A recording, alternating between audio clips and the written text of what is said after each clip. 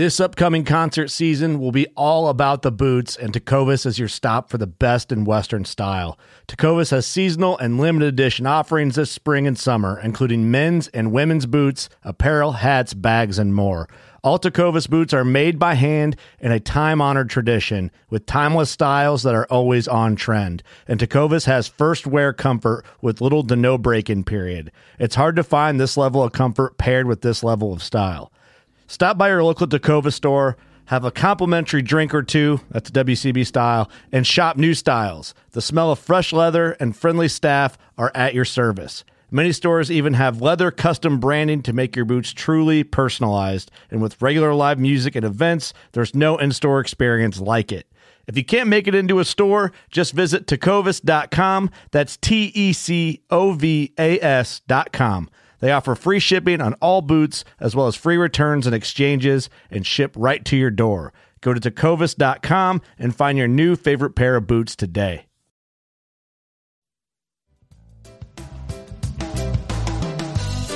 Hey, welcome to the podcast. I'm your host, Guy Jeans. And on today's podcast, I've got Matt Lordeau from the Casting Across podcast and blog.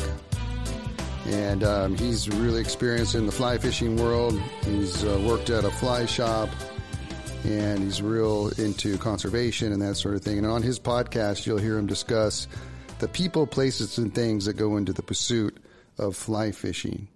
The podcast gives him the opportunity to revisit concepts that he's written about and also touch on the quarry and culture of fly fishing in ways that the written word won't allow. And I've got Matt on the phone. Let me get him on here real quick. Stand by. Matt.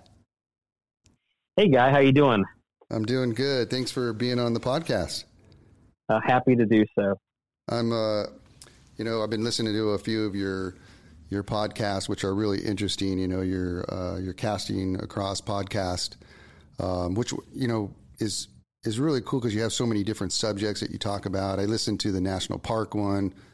I listened to some of your casting podcasts and tips, and your brook trout. You talk about brook trout quite a bit because you're in that area. Would you mind kind of talking about where you're from and that sort of thing, and the fish that you pursue in the east there? Absolutely. So I currently live north of Boston on the Massachusetts, New Hampshire, and really you could even say Maine border. So I am in an awesome location to pursue a diverse range of species. I am about 15 minutes from catch.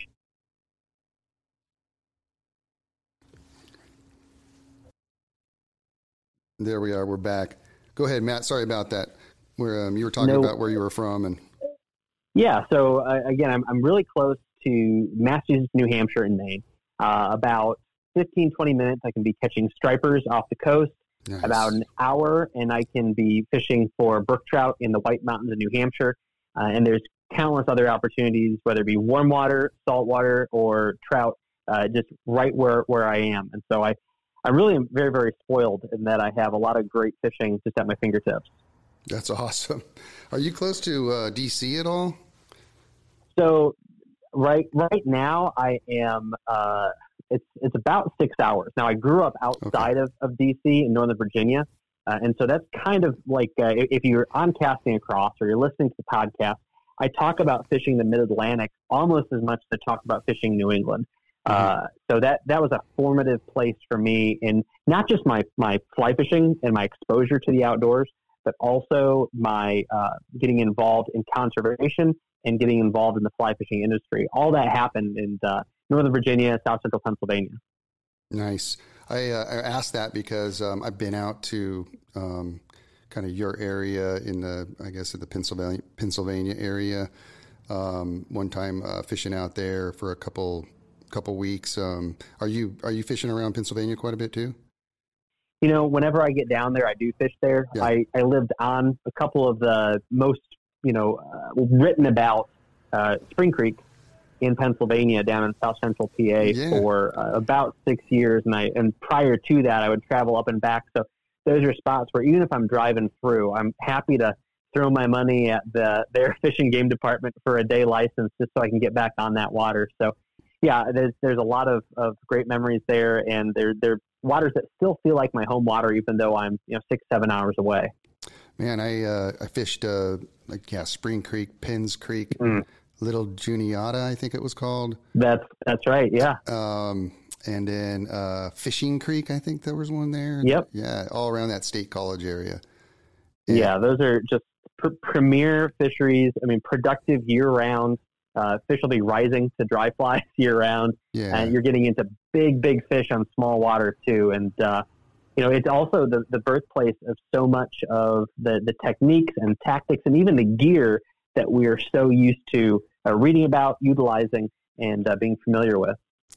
What I was impressed about Pennsylvania was that they had taken some of these creeks that were, I guess, had chemicals in them, or people had dumped their trucks in there, or old trucks and trash and stuff, and they've turned these creeks around and made them these beautiful blue ribbon trout streams. That's pretty cool. Yeah, that's something that is always important to remember what you just said. I mean, with all of the negative messaging that we get, and a lot of it is deserved about the state of the environment and ecology, you only have to look so far as the East Coast, whether it be Pennsylvania or Maine, these places that were just completely decimated, whether it be by logging or, like you said, over-industrialization, to the extent of there being, old vehicles dumped in these streams, or just incredible point source pollution going to these waters. But now you can walk there and not even know that there was a problem, and catch large amounts or large quantities of large fish on a daily basis. And so there's a lot of good stuff there. And I think that just like Pennsylvania was one of the first places for a lot of fly fishing, it's also one of the first places for environmental awareness and conservation. Is that right? Yeah. I was also blown away. I was with a whole bunch of people and fishing in kind of competition type stuff, but what was really cool is California kid going out east, first time out there, and I had no idea that Pennsylvania was such a trout mecca, and I was just like, this is awesome, and the other cool thing was, driving in the bus, seeing the Amish people for the first time, for me, it was really kind of cool too. And I was, the naive person who was like getting his camera out and stuff, and no, dude, you're not supposed to take pictures of them, That's right. You want to stay on their good side, because one of the big secrets is that you want to stay on people's good sides in general. Let's just start with that. But beyond that, some of the best trout streams, these small spring creeks that are just so nutrient rich that with a running start, you or I could jump over these things. Yeah. In some of these places in Lancaster County, Cumberland County, they hold 16, 18, 20-inch trout, but you can't get on them unless you know the farmers. And a lot of times it's these Amish farmers. And you'd be surprised at what you can get into with a couple of nice conversations and being willing to share, like a sandwich with somebody. Right. That's so cool, man. The other fishery that I heard about, I actually got invited by Trout Unlimited to do some lobbying in DC, and I had never been to DC as well. And I was met there by some younger fly fishing dudes from Trout Unlimited, and they were telling me about the Potomac and fishing, and they were showing me some of the flies that don't even have hooks on them. They're just made out of materials. So I guess is it pike that are in there, or?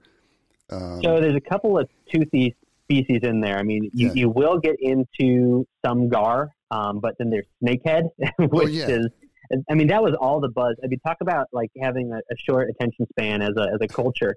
Yeah. I mean, 15 years ago, we thought snakehead was going to eat every bass and trout, and that they were going to crawl on land and they were going to eat our children, right? Well, now the anglers in DC are just in love with these fish. They have found their own niche. Nature is so resilient as long as things aren't happening on the extremes. And they're a sport fish to the point where a lot of guys who I know that fish for these or guide for these, they're wanting to introduce protections for the snakehead, because the snakehead are apex predators in the Potomac. no other fish is eating them while they are adults. And so they're walking around like cocks of the walk, and people are easily snagging them, and they've become a great, source for folks who are wanting fish for table or fish for the market. Wow. That's so cool, man. Yeah, it was funny. We went into the Capitol building and kind of went underneath the Capitol building, and we're down there, and they were showing me their flies that they use and stuff, down in the cafeteria underneath the Capitol building. It was pretty funny. So you can probably only get hookless flies into the Capitol. That's right. That's right. Yeah. So you also worked at a fly shop, it sounds like. Yeah, I've done a number of things in fly fishing industry, and my very first kind of paid position or formal position was at one of the Orvis stores that it was in Tyson's Corner, Virginia. There's a new location now. It used to be in this tiny little building, super cramped, low ceilings, like you couldn't stand a 9-foot rod up on end to show it to somebody. You had to walk out into the parking lot to even just hold the thing. Sounds like my shop. But there was no fans, and that's really all that matters. As long as there's no fans, right, and the pneumatic closing on the door is nice and slow. Those are the two things you want. Anyone out there starting a fly shop, those are the two things you want. But I did that for a few years, and it was just awesome. After memorizing fly shop or fly fishing catalogs for years and years, to be able to talk about these things passionately with people that were also passionate about it, and to really kind of get my foot in the door of this awesome community that we have of people who are in the fly fishing industry. And then really you're only kind of like one step away from just your average fly fisher. It's just such a tight knit group, and to be in that on a daily basis was really, really cool. That's awesome. In the fly shop, did you guys have, some different characters coming in there every once in a while? Absolutely. Yeah. I mean, so this is, I think it's still the case, but this is back in the day when Orvis had the no questions asked return policy.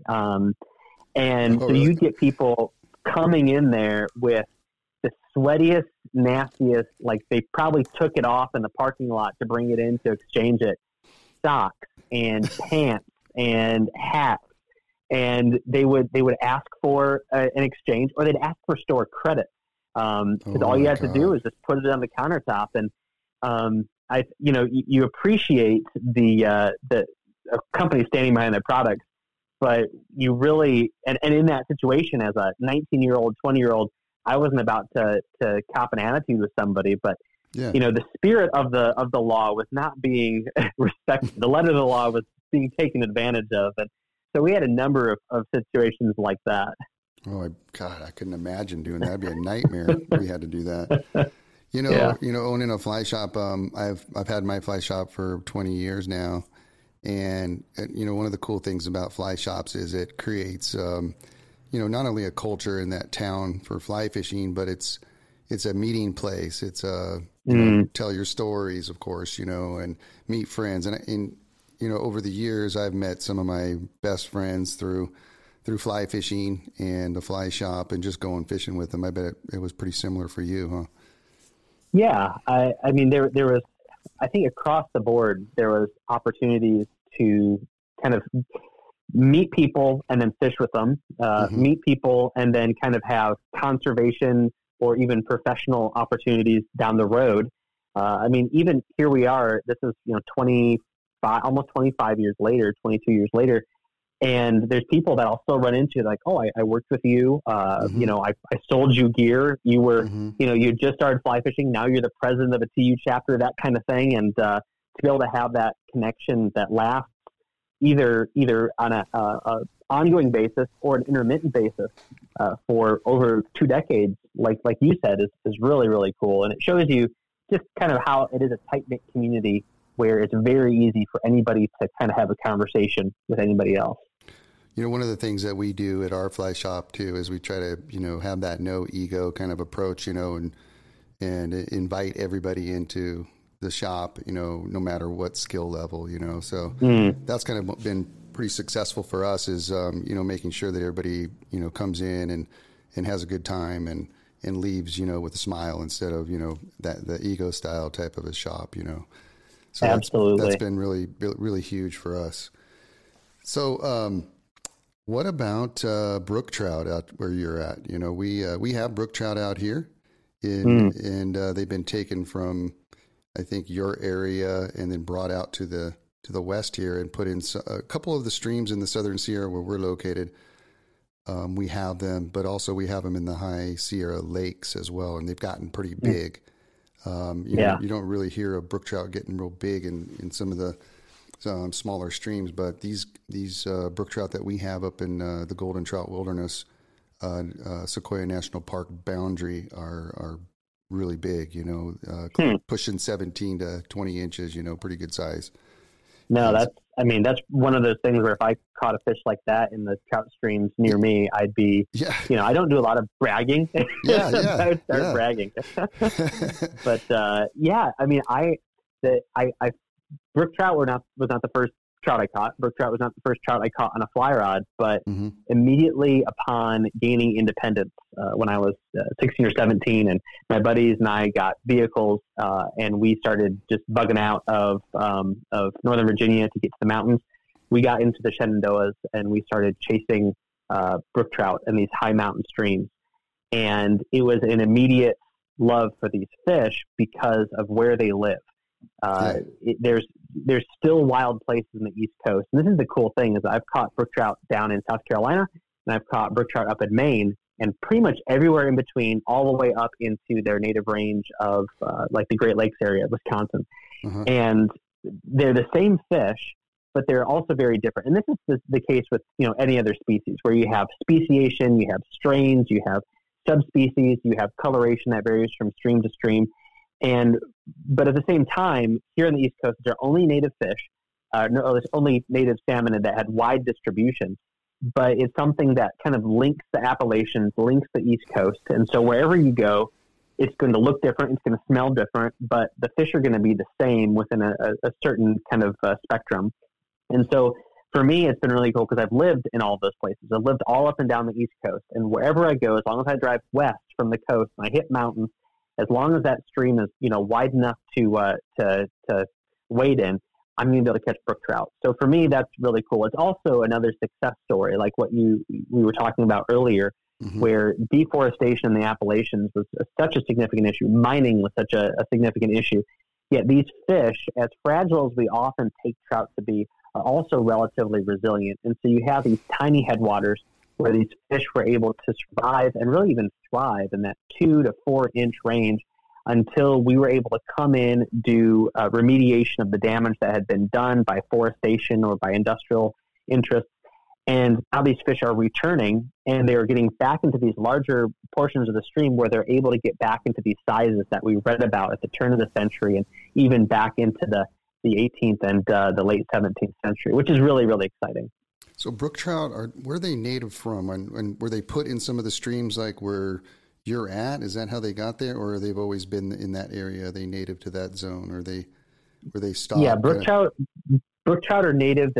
Generally speaking, their range kind of looks like the area surrounding the Great Lakes, and then east over kind of the Ohio drainage down into the very southern tip of the Appalachians. So the northeastern portion of Georgia, the northwestern portion of South Carolina, and then all the way up the Appalachians, and it kind of gets wider there as the things kind of cool off a little bit. So you start to see them out of the mountains and into the valleys once you get into Virginia and Pennsylvania. And then once you get up to Maine, Maine being kind of the last great refuge for brook trout, they're all over the place. They're in the mountains, they're in the valleys, they're in the plains. And then up into Canada, that's where you still can get brook trout that'll, you know, take your hand off if you're not paying attention. But that's their native range. And like you said, they've been distributed out west, and it boggles my mind that when I fished in places like Colorado, you know, they say kill all the brook trout, because they're you know, out here the brown trout you know, take the niche of the brook trout, and in the Rockies the brook trout take the niche of the cutthroat, and then you get over to where you are, and I'm sure that if they're in the wrong place at the wrong time, they can be detrimental to some of your native species. But that's kind of where this is their traditional stomping grounds. It sounds interesting. It sounds very similar to our area. You know, we have our state fish, the golden trout in our zone in the Southern Sierra. And then we have non-native brown trout in some of the streams as well. So they've spent millions of dollars, including the Orvis Company. I know you're familiar with them, but they were, real instrumental in trying to protect the golden trout, along with other Cal Trout and Trout Unlimited and that sort of thing.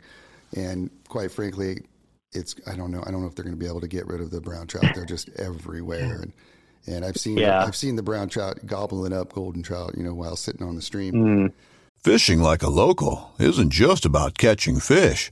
It's about connecting with the environment and the people who call it home.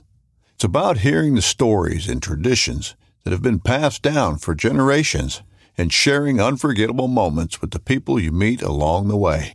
Fishing like a local is having an experience that stays with you forever. And with Fishing Booker, you can experience it too, no matter where you are. Discover your next adventure on Fishing Booker.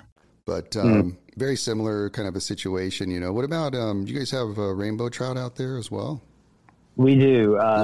And actually, once you get into the put and take streams, the rainbow trout, in my opinion, are ideal because, generally speaking, their spawning routine does not run concurrent with the brook trout. They're not as piscivorous as quickly. So they don't feed on juvenile fish as fast as like a brown trout does. I mean, I absolutely love brown trout. I love catching them. I love the way they fight. I love the way they rise to dry flies. But in my humble opinion, I don't have a lot of problem with stocking trucks dumping buckets and buckets of fast-growing, eager to strike rainbow trout in some of these put and take streams that we have. But even some of the larger waters that we have out in kind of western Massachusetts and into Connecticut and places like that, the brook trout in some of the tailwaters and the large rivers, they get big and they get feisty, and they're really not much of a threat to the native brook trout. So I'm content to have them live and let live. So the brown trout and the brook trout spawn in the fall, correct? Is that correct? Right? Yeah. So do you ever get any of those spawning together, or that fish that's called, is it called a tiger trout? Or like tiger trout. You ever get those out there? We do. We get them, really? and it's just amazing to see it happen. Yeah. I personally have never knowingly caught a tiger trout. I've caught brook trout with some really funky patterns and colors on them, but I've always just assumed this is a fish that's got an abnormal coloration or pattern.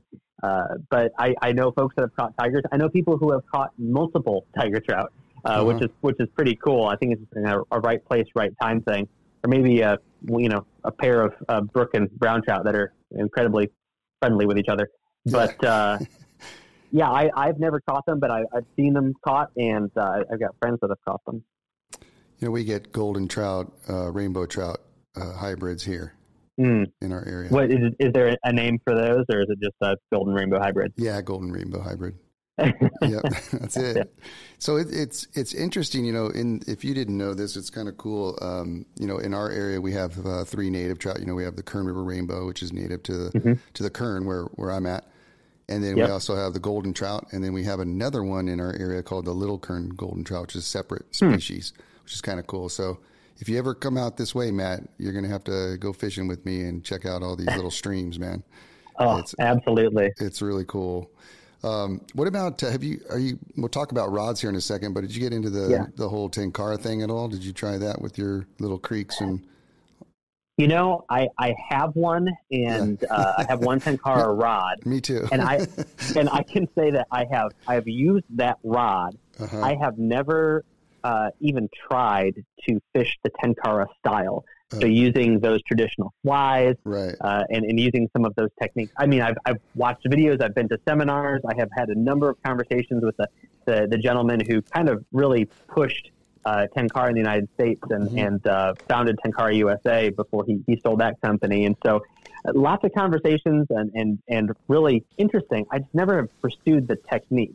Yeah. So the rod, I use the rod primarily when I am hiking and I don't anticipate fishing, but I don't want to be caught without a fly rod because it gets so compact. Right. And I've got 4 boys, and we're now we're getting to the point, because they're 10, 8, 6, and soon to be 4, where I can kind of let them do what they want to do, and I can fish for a little bit.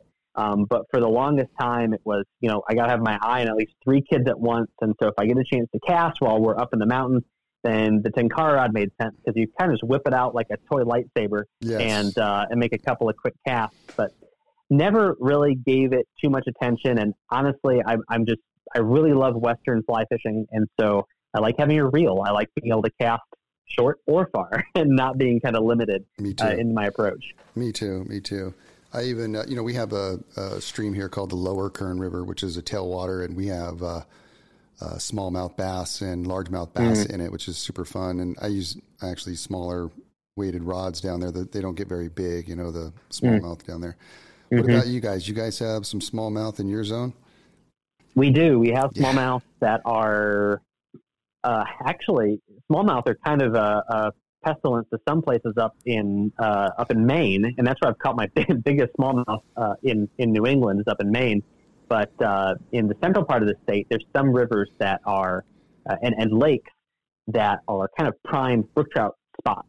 So the smallmouth are actually the enemies of the brook trout, because they're just voracious feeders. Right. But one of my first guiding kind of jobs when I guided for a few summers was on the Shenandoah in Virginia, and that is the premier fish of the Shenandoah, the Potomac, and the Susquehanna. So the Potomac runs west to east, and the Shenandoah runs south to north, and the Susquehanna runs north to south, and they all more or less converge in the same spot.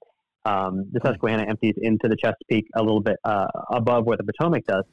But all 3 of those rivers are great smallmouth rivers. They've kind of fallen on hard times, but I remember days where your arm would be tired from catching big smallmouth on light rods, however you wanted. You could drift nymphs, you could float dry flies, you could strip streamers, and absolutely love smallmouth bass. Probably my favorite, pound for pound, my favorite fish that's out there. Oh, we got that in common, that's for sure. So if I was to take a trip out there to go fishing for smallmouth, where would you send me? So if you were to come to the East Coast to fish for smallmouth, oh goodness, I would probably say central Pennsylvania. So you don't just have the main branch of the Susquehanna, but you have you have the west branch of the Susquehanna, and then you have the Juniata River. And these are spots that aren't as popular as maybe the main branch of the Susquehanna or the Shenandoah. The main branch of the Susquehanna, 20 years ago, that would have been where I would have sent you, without a doubt. But there's been some environmental issues, some fish population issues. We had a string of really low water years that really hampered some of those young fish classes. We had some pollution issues. All that to say, there's still a lot of fish in the upper reaches of that system. And it's big water, big, rock shelves, so you can fish drop-offs, big weed beds. Oh, I love it. It's just prime spots for smallmouth. And then the bycatch, like if you fall on hard times, you might be catching muskie, you might be catching pike, you might be catching big carp. You'll even be catching trout if you're in the right time of year that have moved into these bigger rivers for thermal refuge. So it's really a mixed bag, but those are still some of the best smallmouth fisheries out there. And then all of the tributaries hold fish as well. So the Juniata is really big, and the little Juniata, which I fish for trout, obviously runs into it then? Correct. Yeah. Does a little Juniata get smallmouth too? They'll always move up into it. And the little J is not known for smallmouth as much as the Juniata itself is. But again, given the season, given the flows, given water temperatures, fish are always going to go where they're going to be happy. And as long as you can anticipate that, then you'll get them. And what time of year would you suggest on that? So this might just be nostalgic, but my ideal smallmouth trip is wet wading or using a kayak to wet wade in the heat of summer, and first thing in the morning, and then in the evening times. Okay. So I love fishing for smallmouth in Pennsylvania and in Virginia in August in the evening times. you get some big hatches. They have the fly called the white fly down there, which is just a big white mayfly. You have the hex hatch. You have drakes that come off. And as much as I love like ripping poppers for the topwater smallmouth action, there's just something about a smallmouth attacking a dead drifted dry fly that is, man, yeah, it's just unique. And honestly, for what it's worth, I feel like fishing those traditional trout tactics for smallmouth, it's not only more productive, but it can be more fun, and you're going to be getting into more finicky fish. So nymphing, a big hellgrammite or a big stonefly for smallmouth, or fishing big chubby mayflies, or even things like dragonflies or damselflies for smallmouth. I feel like I catch as many smallies doing that as I do ripping poppers or big articulated streamers. Oh man, it sounds very similar to the lower current. You know, we're doing all that stuff: damselflies, dragonflies, crayfish style patterns, right? Popper dropper type stuff as well, which is super fun. But yeah, man, what a fun fish, man. I gotta get out there to that area. I love smallmouth. Everyone thinks I'm a bass geek out here in trout world. Nothing wrong with that at all. Yeah, I've been trying to, like a lot of my clients, they want to go fishing for trout. And I'm like, let's go to the lower current and catch some smallmouth in there. So, trying to put the sales pitch on them, but some of them That's right. Once they taste it, they'll want more. That's exactly right. Exactly right. They love it after they do it, for sure. It's really, really fun. So tell me, how did you get into doing a podcast, and why did you start your website? And I mean, your podcast is amazing, man. I mean, you have over 100 podcasts on there, right? I think tonight, episode, as of we're recording, episode 205 is going to be dropping. So I've been doing it for 205 weeks, whatever that translates into. So it's a big question. I'll try to be concise. But so my first kind of fly fishing job, like I said, was in Orvis back when I was it was in the late 90s. And from there, I got into selling fly rods and for a company, just as a rep, and not Orvis, a different company. And then I was teaching casting and just general fly fishing instruction all the way through college. And that was in South Carolina. Moved to Pennsylvania. I'm in graduate school, and I actually stumbled onto a camp. It's called the Pennsylvania Rivers Conservation and Fly Fishing Youth Camp. And this was a camp I attended when I was like 17 years old, and it was very instrumental for me in becoming aware of the conservation side of things. I was just a kind of a trout bum, for lack of a better term. I mean, that's gets overused, but all I wanted to do was catch fish when I was in high school. I went to this camp and I learned about conservation and just kind of how to be a steward of the environment. So fast forward 6 or 7 years, I'm in graduate school. I run to this camp. I start being a volunteer at the camp, and kind of, thing happens. I end up being one of the directors of the camp. So I am involved in fly fishing again after working in it for a number of years. I'm back involved in it, talking with conservationists, talking with biologists, talking with companies, being the liaison to get these kids gear and equipment, speaking at TU chapters, just absolutely loving it. So life changes. I decide to pursue a new career. I feel called to go into ministry. So I move up to New England to pursue that, and life just gets busy. And it's good. It's good busy. I am very involved with obviously working at the church, and we start having children, and I am not involved in the fly fishing world as much as I'd like to. And so I thought, I really want to get back into this. How can I do this? Well, writing has always been a passion of mine, and I do a lot of writing in ministry, but my subject matter here is kind of objective. Like, I don't like messing with perfection with what I do at church. So I don't have the same kind of creative outlet. It's not so much about my opinion. So I thought, I want to get into writing, and I want to do so on a consistent basis so that I can continue to hone my abilities, as well as just share my passion for something. And fly fishing was just the natural outpouring of that. So I started casting across. It'll be 7 years ago this month.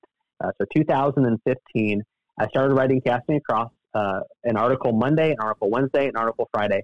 And I made a commitment to myself that I'm going to put something out. And I've been putting out an article 3 times a week, every week for the last 7 years.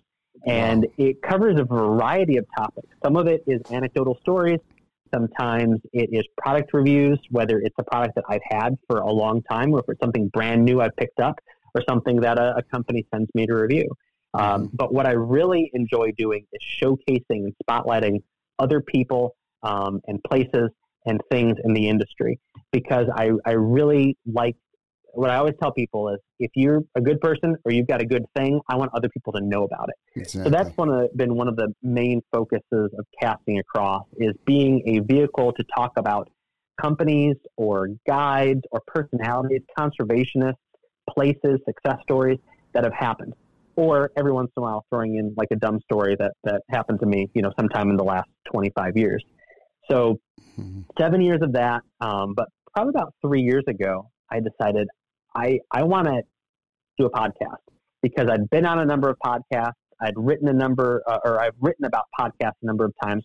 One of my top viewed articles still today, thousands of people who Google fly fishing podcasts end up on Casting Across with some of my podcast recommendations. And that has led to lots of people saying, well, why don't you have a podcast? Why don't you talk about things? Initially, I said, you know what? I don't want to do what everybody else is doing and what everybody does well, which is interviews. Yeah.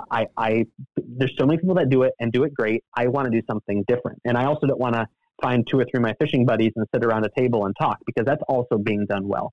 So my desire was to basically take what I'd been doing for the last few years and turn that into a short digest podcast style. So every podcast, comes in between 22 and 25 minutes. It's a short take on a topic or an issue, or just a technique, or even just spotlighting an area. And then I give and kind of a quick thumbnail sketch of some of the things that have been on the website recently to kind of direct people there. And then I give a product, place, or person review at the end of the podcast. So it's a very concise little thing that people can listen to kind of on their way to work while they're folding their laundry, and just kind of do my own thing. But there you go. Long answer to a short question. Unbelievable, all the different topics that you talk about. I just recently listened to the national park one, and I thought that was really cool. Why fish in a national park. Right. And it's incredible, all the national parks that we have. It's pretty cool. And we have in our area, you mentioned the Yosemite, but we also have the Kings Canyon National Park and another one called Sequoia National Park, which is where our river, it runs through that as well. And you can't really get to the area unless to the river part of it in the national park, unless you ride a horse, for 8 hours, or so it's pretty pristine, an amazing area to get to. That's fantastic. Yeah, that's just really cool, and that's where the Kern River rainbows reside. But back to your blog. What plans do you have to go further? Are you just going to keep doing the same thing that you're doing that's working for you? Yeah, it's working for me. My wife always says I need to do more interviews, and I do. It's just, you need time, obviously. Yeah. I think you can appreciate that. I've got a couple of ideas for highlighting some people. I love my website to be kind of a launch pad for people, where they come to me to go somewhere else. Yeah. I never want Casting Across to be the terminus. I will always want it to be, they get something and they go to somebody, they go to a place, they go to a product, or they even just take something that I've talked about and then they employ that as they are fishing or they are thinking about fishing. Yeah. So I've got some ideas for the coming winter as things slow down a little bit, to kind of find new ways to showcase and spotlight people that are really making fly fishing what it is. Very cool. Very, very cool. If you had a perfect day fly fishing, I know. If you had a perfect day fly fishing, and you talk about this too, is that fly fishing isn't just about catching fish, and that it's very similar for me as well. Going fishing with my dad, and and seeing him catch a fish is just as fun for me to watch him catch a fish, than me catch one. So. Or even my kids, that sort of thing. It kind of gets to that level after a while, and just living in the moment, And I know that you like that as well. And so, kind of describe to me, what your perfect fly fishing day would be like? That's a great question. And, I think that probably it aligns a lot with what you just said. And that is, how can I pass the experience on to my boys or to other people that I fish with? Yeah. And so I'm thinking of Letort Spring Creek, which is in South Central Pennsylvania. I lived on it. And I worked, the parking lot of where I worked backed up to it for about 6 years. And it's a small spring creek that just used to be this mecca and angling destination. And it is not what it used to be, but it's still phenomenal. It is a challenge. It is a grind. But when you hit it, it really pays off, and it's incredibly rewarding. Wild, beautiful, strong brown trout in this tight little spot. And so it is technical and it is challenging. And so for me, I would love to wake up early, get a very big hot cup of coffee and a greasy breakfast sandwich with one of my sons, get out on that water and walk them through things that I have done on that stream and show them places where I've caught fish. And as we're doing that, set them up to be able to have those similar situations and be able to see them fail and get frustrated and be able to see those fish flash at those flies and see that look in their eyes that I know that I had the first time I saw a 20-inch fish come out of a tiny little culvert to chase a streamer, and then get them to land something reasonable. I don't want them to, get spoiled and catch that 20-inch fish. I want them to catch that 12-inch trout, and for that trout to be what whets their appetite, and then just be able to sit and, like I did so many times, just sit on the side of the stream and watch bugs dance on the surface, watch fish chase after them. Do things like that would be kind of my ideal day if I had to do something today on the water. Very cool. I have one more question for you, and sure. I always end my podcast with this question because I'm a musician, and so I love to hear what other folks are listening to out there. And do you have any music that you're listening to that you can think of that you're listening to that you might want to share with us? Oh, so this is a hard question. So I have very diverse taste, and I think a lot of people do. And there's not a lot that I won't listen to. Sure. But what I really am into these days is kind of new folk, new Americana, bluegrassy stuff, like Trampled by Turtles, Punch Brothers, that kind of thing. Cool. Just really, it's chill, but then you stop and you listen to it and you realize, my goodness, these people are virtuosos on the mandolin or on the banjo or something like that. So we can kind of work at two levels, where if I'm working, I can have it in the background. It's not going to completely distract me. But if I crank it up and I listen to it, then it's got enough going for it where I can be engaged. But I think that's kind of what's going on most presently. That's what I was listening to before you called. That's awesome. It's crazy. Some of the musicians where I live up in the mountains, the first time I heard them, coming from, the coast and kind of north of Los Angeles type of area, and then coming up to the mountains and then hearing the bluegrass and country music up in the mountains here. I went up to them. I go, do you guys realize how good you guys are? Oh my God. Their harmonies. It's just like they're just playing on the porch, and it's just like, wow, really cool. Good, fun stuff Absolutely. To listen to. So if people wanted to find your website and, listen to your podcast, where would they go? So the podcast is Casting Across Fly Fishing Podcast. It is hosted on Waypoint TV, but you can find it on all of your major podcast apps. And then the website is castingacross.com. One word, castingacross.com. And there's a Monday and Wednesday article, and then every Friday is the podcast. And I'm on all the social media, but it's all that's there is to get to the website. I'm not super active on social media because it's depressing, so I don't do it. Right on. Matt, it's been a pleasure, man. Thank you so much for being on the show, man. Absolutely, Guy. Thank you very much, and I appreciate all that you're doing. I hope to go fishing with you sometime, man, for some brook trout. Absolutely. Brook trout, ducks, everything we got out here. Smallmouth, too. Then smallmouth, that's right. Right on. Well, thanks, Matt. Take care, bud. All right, thank you. See you later. Bye. Bye.